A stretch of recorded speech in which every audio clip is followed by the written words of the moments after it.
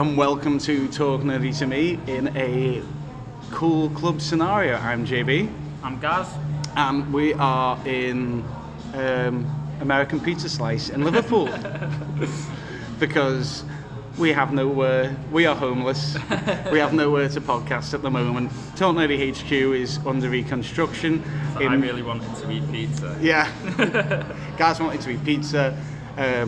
Also, Gaz's Talk Nerdy HQ is also under construction at the moment, yes. So we are just kind of like slumming it at the moment.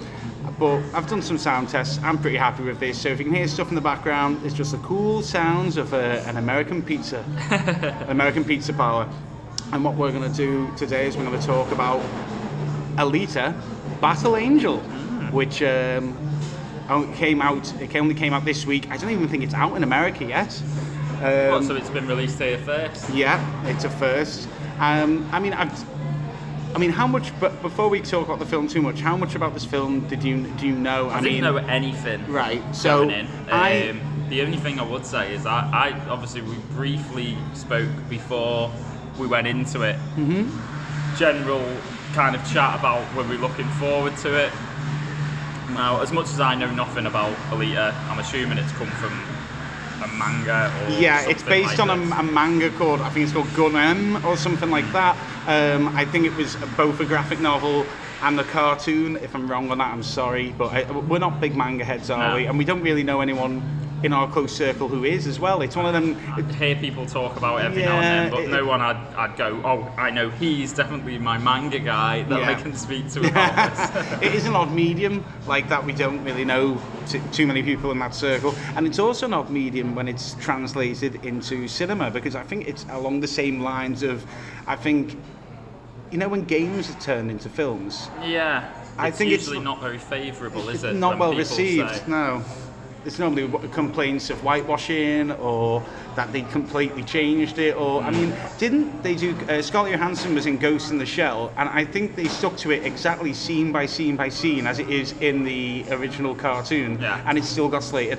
Yeah, I think a lot of people. This is the Ready Player One school of film, where I think people will always have their own. Yeah, okay. They'll put it on a pedestal. So I get that dig. Okay. I'm not just saying that to you. There was similarities to that I found with this. In, you know, it was a very immersive world, big budget, like, you know, you kind of a kid going off on an adventure to a certain degree. So it almost felt very similar to, and that was on early on in the year last year as well. So I don't know why, but it did make me think a bit. Well, before we go on any further, if the title hasn't given it away, this is a full spoiler review. So we're going to talk about all the details on this, so you need to go and see it. If you're American, you probably don't want to listen to this yet. In another 48 hours from us recording this, you probably do. So without further ado, Gaz, initial reactions to watching Alita: Battle Angel. Well, I was scared. We spoke about it before. I always fear when, certainly the cinema I've been going to for the past couple of months, there's always been an Alita trailer. I've never liked the look of it. And the last trailer they did in Odeon cinemas anyway was this really weird, like, trailer, but interlaced with an interview. James Cameron. And I was a bit like, oh my god, they're pushing this way too much. This is going to fall flat on its arse. This is going to be terrible. I'm really, really surprised because I actually thought that was pretty good. Yeah. I'm like, it's just shocked me because it grabbed me early on as well. It wasn't like I thought, oh, actually, I'm just getting into this like halfway through. There was something about it from the first few scenes where I thought, actually, this is going pretty damn well, and it kind of kept up. I'm not saying it was perfect by any means. There was bits of it that I kind of thought, really? But much better than I expected. Really? Yeah. I think, I'm on the same boat. I think we're in the same boat here. That I had this up and down thing with the trailer. The first trailer made me go, yay. Second trailer, no. Third trailer, I was back on board. Then again, I saw that Odeon thing and saw James Cameron. And he even did, so it was a director who is Who's the director So again? we've got James Cameron and Robert Rodriguez. So Robert Rodriguez is the director, but James Cameron did the screenplay, and I think That's it, yeah. Yeah. So I did an interview with him, and James Cameron even said this weird bit where he said, "I have never had to deal with a character like Alita before." He said in any shape of the character. And I thought, what a futuristic cyborg that's a warrior. And that's a weapon. And I thought, you've dealt with the Terminator. So I always felt like when James Cameron said this, it was just some suits to put some words in front of him. But then I've watched it, and he's right. It's amazing. I think the thing he was getting at was, like, even in the Terminator, really, they were still using a basic setting, and you would still see a lot of what the film was. In front of him at that time, whereas this is very, it's probably green screened a lot. Yeah.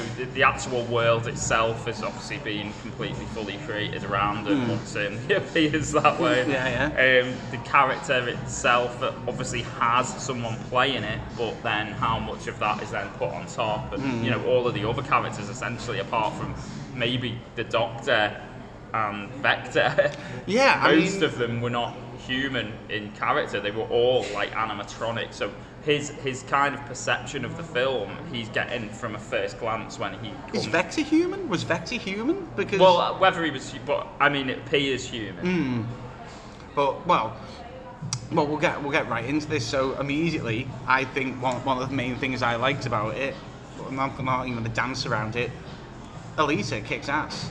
Like, she is one of the coolest characters I have seen on modern mainstream cinema in a very, very long time. Every time she was just kind of like, her quips weren't cheesy, her attitude wasn't like, it was devil may care, but at the same time it wasn't ignorant. I mean, she was correctly confident about herself in an almost Wonder Woman-esque way, is the way I could put it. I really liked it. Like, I think it was a very strong character. The only thing that I kind of didn't like was her soppiness towards the boy. You just didn't like how she felt? It was a little bit too much for me. Like, is that maybe the manga leaking in? With all the hey senpai. Maybe this is just me, commitment phobe over here. When a girl is like literally giving her heart to the guy, and I was that guy going, "Put it away, love." Just wake up and she is there on your ledge, and you're like, "Oh, yeah, exactly." Was that not just a bit creepy? Yeah. Like, no, it wasn't like the guy just wakes up and goes, "Ah, shit!" It was like literally he was expecting her to be there. Oh god. Like, it was a bit weird. That part of it I thought was a little bit creepy, but I ignored all of that because she kicked ass in the fighting scene. Yeah, she did. And other than that kind of thing, actually was a really likeable character. Yeah, there was just something like, I mean, to compare it to, like, I tried to think of other female protagonists along the way whilst we were watching this, and like one thing I thought of, like Sabrina the Teenage Witch. I don't know if you watched the new TV series. She's in a similar position where she's got everything against her, but the thing about her is she seems almost selfish in what she wants.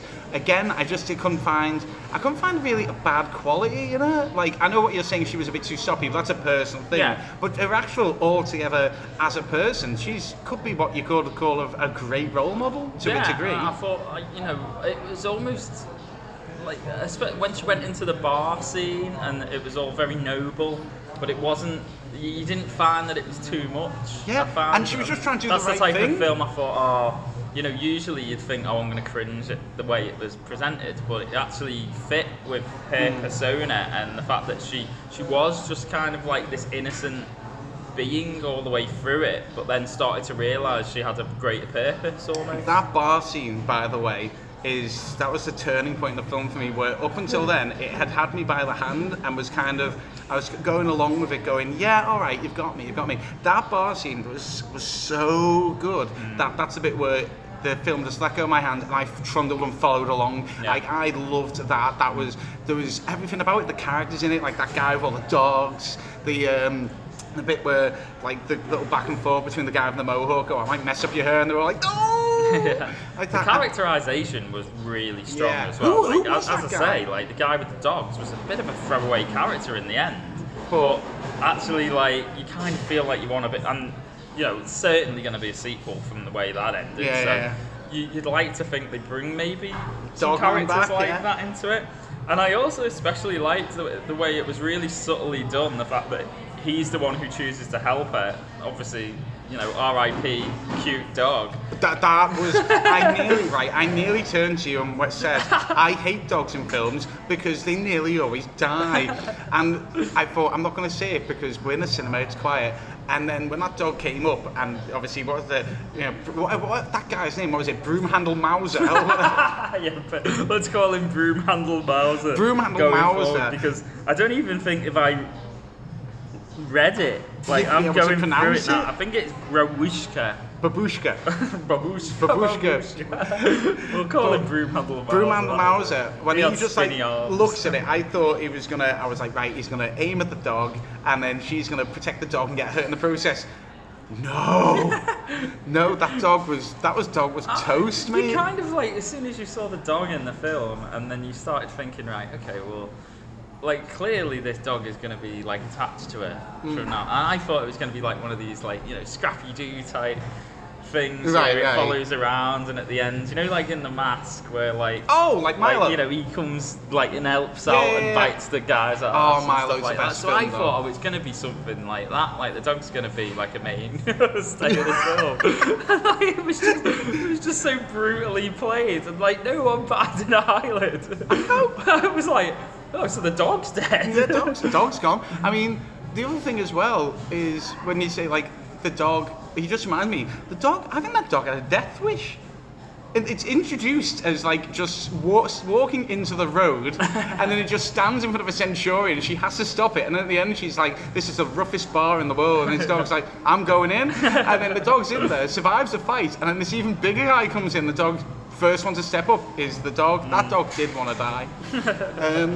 But yeah, Alita was a 10 out of 10 for me in the sense of as a character. I actually got on board all the way to the very, very end where watching her, there was a part of me that didn't want the film to end where it ended, but that's another thing. But I liked watching her walk out and all these people cheering, and I could tell from the character that she's doing this all to get to, who was it in the end? Nova. No, but who did we think? Who was it playing Nova again? I'm pretty sure it was Edward Norton. Yeah, Edward Norton. But there was no sign of Edward Norton on. Usually the thing I would go to. Do you know who I thought it was at first? Do you know who I thought it was? Because with the glasses on, Spin City. Do you remember Spin City? Vaguely. Kind of, but not enough to know. There was a guy who kind of like the guitarist from The Offspring who had glasses on and grey pointy hair. Dexter? Yeah, no. Well, Noodles is the guitarist. I thought it was Dexter's the singer. Oh, right. But anyway, I thought it was him, and then it was Edward Norton. But anyway, the point is, she at the end is like, fuck you, Edward Norton. The way she's just standing there and looking. Yeah. Everyone else around her doesn't know that he's cheering her, and I just got this tremendous sense of what a character. I absolutely loved it. It was a strong ending for her. Yeah. I think that kind of leads me on to the things that I didn't necessarily like about the film. Go on. Because obviously, when we kind of get introduced to this great character, and that's fine. And then speak a little while. So probably. the only other thing that I thought was weird was the fact that obviously there's this plan. Obviously, Nova sends down his plan: get this girl, send Broomhandle Mauser or whatever it is out to Broomhandle Mauser, whatever we're calling him. Vector's in on it. The name of the girl doctor. I can't remember the name of half the people in this film. The girl doctor. Was it Chew? The mum, you mean? Yeah. The mum, inverted commas. Yeah. It was something like Keris, wasn't it? Or something? Was it? All right. Yeah. Okay. Well, let's just call it Keris. So obviously, they all have this plan. It's get the girl, right?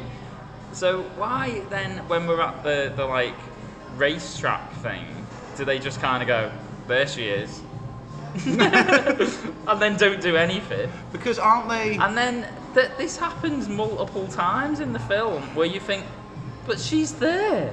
Why? And even this is what baffled me about the end is obviously what just happened has happened. And she's confronted Vector, who obviously has Nova inside him. Yeah. And it's he now knows that she's coming for him, and vice versa. So how many months has transpired before that final scene where she is now a final champion? Probably a And few. is They about to implied get- that. So what's the problem? What's Nova been doing? Is he just leaving her to it, so that she does come up to? Maybe. Do you not find Right. that strange? Yeah. Now, this was my biggest problem with this was the antagonist's motivations. So I didn't get Keris, the mum. I didn't. She was really. I did not understand what she was doing. I didn't get why she was on their side, and also what she wanted to do. The bounty hunters totally understood. They just wanted to kill her because they were paid to. Vector. Vector. He wanted her heart, but for Nova, and Nova wanted. Well, we didn't know until we still don't really know what We don't Nova really wanted. know what Nova wants. Vector is understood in one line where he says, "I'd rather be king of down here than a pawn." That really helped me. So that helped me get that. That was like, right, now we know exactly what he wants to be the kingpin in the Underland or whatever the hell it was called. Iron City. Iron City. The Underland. Good day. But like, I kind of like, I get what you mean with the woman, because obviously you get the feeling that they'd lost a child, and that's obviously then set them apart. But why would that then put her in that position to want to do bad? Yeah, it was an odd thing. I also didn't get why she went into the sport that killed her daughter. Because that was the implication. The implication. He didn't, which by the way, what was it called? Motorball. What a game. Yeah, this is... I loved that. Flipping back to things we really like, actually, and usually in films when they invent sports and it's like a future sport, I'm thinking, the only one really that ever paid off, but it was shot magnificently poorly, was pod racing. Yeah. It had its own game, for God's sake. So obviously it was a viable option. You're not a fan of Quidditch? No. Because it's pointless, because at the end there's golden snitch. It's just lacrosse. Yeah. But flying. With style. Yeah. Do you know they actually play Quidditch on a field in Liverpool in Sefton Park? No. Seriously? No. I'm telling you, there is Quidditch, like hoops, on Sefton Park. But anyway, digress. That's a digression. We'll have to go and film that and get drunk and just make fun people. Yeah. We'll have to go bully some people. But like, obviously, usually they get it just so wrong, and it looks so pitiful. I always find, and you never really feel like it's viable. But this generally felt like I wondered whether, and this is just the commercial side of things come into play in a big film, I wonder whether they thought about it and thought we could actually do a game of that. Well, I mean, it depends how much they took from the original source material, doesn't it? I mean, at the end of the day, it's not the most ludicrous sport to invent. No. You got to. There's going to be a ball. Put the ball in the target. That's fair. And instead of running around, you're all on skates. Yeah. And it's free for all. Because I thought it's that not the could most be ridiculous taken game. From you think about Crash Team Racing. There's an element of that in what was happening there, and if they invented a game like to play, imagine. Oh yeah, that'd sell. I loved. I mean, I loved the initial one when they went. This is what did they call it? Soft. Like, there was a word they had for the fact that we just played. Just scrimmaging. Scrimmage. Like that, This is just scrimmage. It's like the street version of it. But now this is when I got worried. So when we went to the main motorball arena, the first time, it looked like something Michael Bay had shot.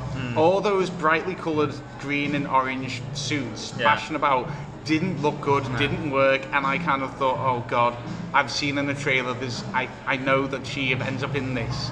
Is the final battle something as awful as this? And luckily, I feel like that was shot by someone else, because the actual end one was actually a really good watch. Yeah. And it was just as probably a bit more intense for me than pod racing. But so we're on the ball with motorball. We like that. And I tell you what I really did like as well. I thought they got the world spot on. And that's what grabbed me in straight away. It was because I was just looking around at everything, going, whoa, like her. That looks boss. So exactly. So it was like, you're introduced to the Iron City, and there's this like Midgar type city above them, and I was like back in Final Fantasy VII for a minute, and I was like, this is boss. I'm loving this. And I thought it just looked incredible, the film. Yeah, the cinematography, the graphics have all been great. It's a shame it'll probably get forgotten come awards time because it's so early on in the year. Yeah, but I get that, but I don't know. I think usually with the cinematography type things, they will get you think of that's going to be one of the better ones. There's no way. I mean, you've got Endgame and stuff like that will certainly come into play with any sort of graphics award. But I think this will be up there. I mean, Alita herself, there was total points where I completely forgot that the eyes were enhanced and the body wasn't real. I just completely lost myself again. It's all down to a fantastic character, acted very well. Yeah. What's the name of the actor that we both love who's in this? What's the doctor called? What's his real... Who's the main... Oh, Christopher Waltz. Christopher Waltz, again. I thought it was really good as again, well. Totally kicked obviously, it. And there was parts of it where I thought, oh my god, is he the murderer? Yeah, that was really good. I was like, have I been suckered in here? And because it's Christopher Waltz, it's believable. Yeah, exactly. And you honestly believe it from the moment she jumped in. Yeah, because that entire setup, you would have jumped in as well. But then it turns around, and I loved that. Yeah. Keep me guessing, man.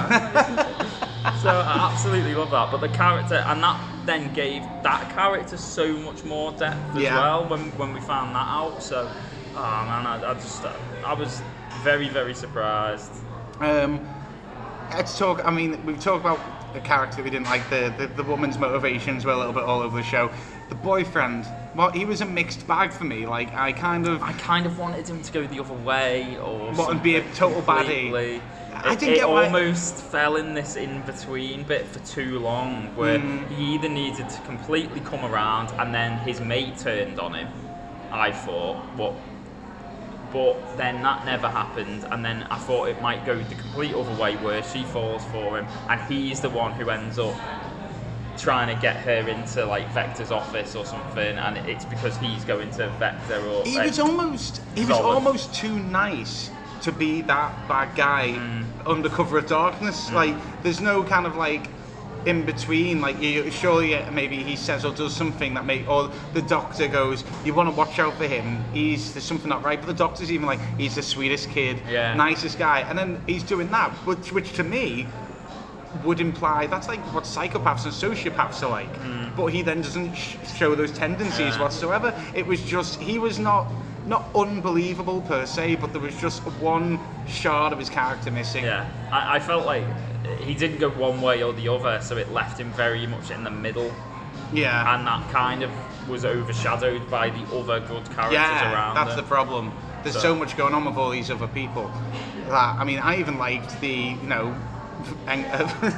Broomhandle Mauser, he came back several times, and it was just he didn't need too much depth. It's just this big hulking bounty hunter who just and what was the name of the guy with the mohawk and the cool sword? It was bugging me. Zapan. Yeah, but what's the actor called? Let me have a quick. Well, I recognise him. Ed Skrein.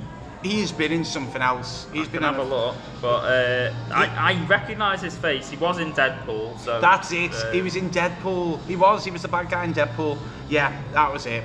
It was another good performance from him. I think better actually. He came off as, I don't know, just the cowardly bad guy who's just overpowered, and like she said, you do not deserve this sword.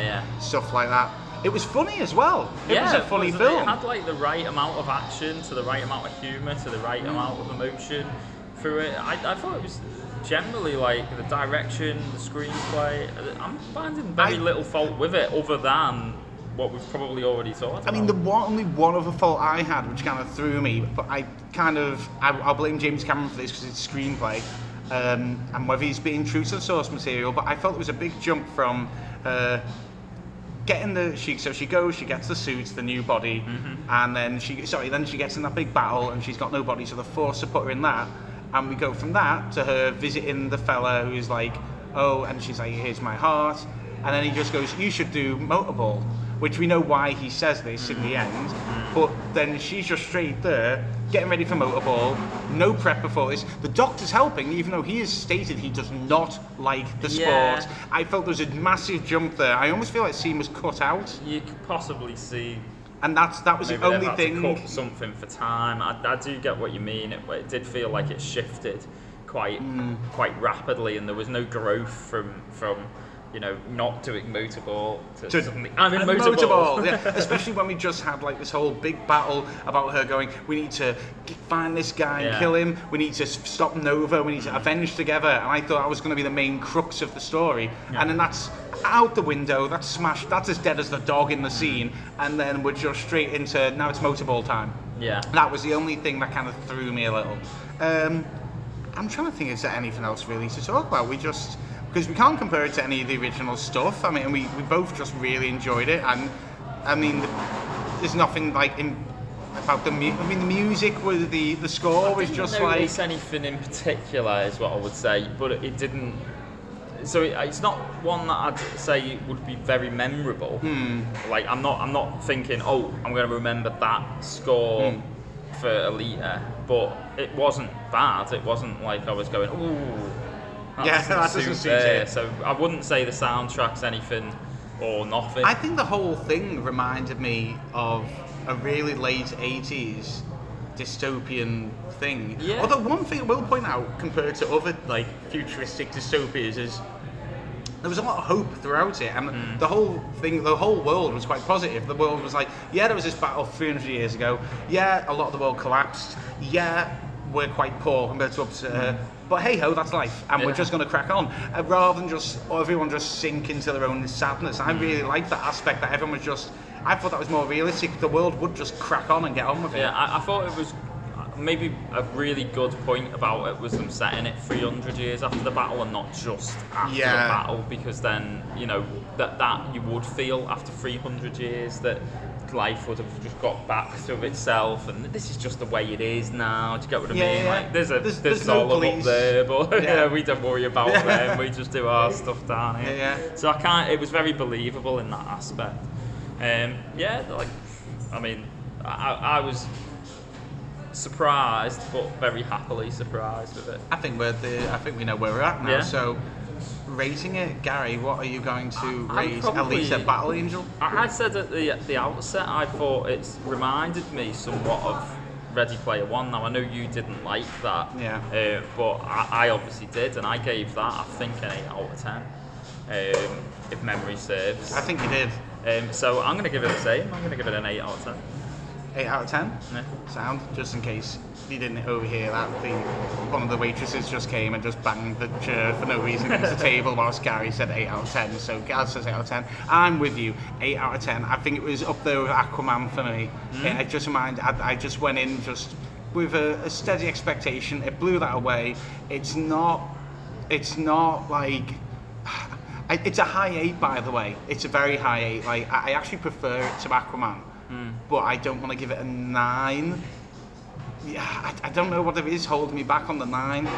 The only, as I say, because I'm generally quite positive about it. The only negatives, as I say, I think just the fact that I just don't think it's believable that Nova would just leave her for that long. Just like, oh yeah, you just keep doing what you're doing, and like he says, I can come after you, and you get into the champion, and then you come up here. We'll have a nice chat. I'll make you some tea. Unless it's like some weird what was the second Unless Matrix? He's got something where he's allowing her to come up. We don't know that until the sequel. For now, that didn't make sense to me at all. That really, really dampened it a little bit towards the end.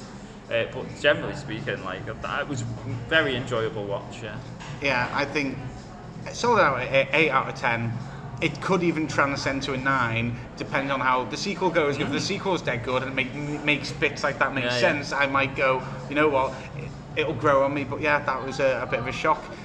What did you think? Don't forget to let us know by giving us an email or put it in the comments under the podcast. And by the way, we're gonna we said we were gonna review. What was it? Age of the Supermen? What was it? What's that film called? Reign of the Supermen. Reign of the Supermen, and we just didn't do that because we both kind of had this. It was one of those films where I don't feel like it we could have talked long enough, or I don't know. It was just something about. We don't have to go into that, but that's why we didn't do that. We didn't forget. We just kind of thought there's nothing really to say about it. It's a film that's on. The next time that we're going to do a podcast, we're going to be doing I've decided to call it the Fantastic February Prequel Spectacular. Oh, right. Okay. Yeah, and we'll be doing this in another bar, the Dead Crafty Bar, but it will be quiet. We won't have any of this background noise, and I'll have a proper setup as well, not using this little basic setup I've got.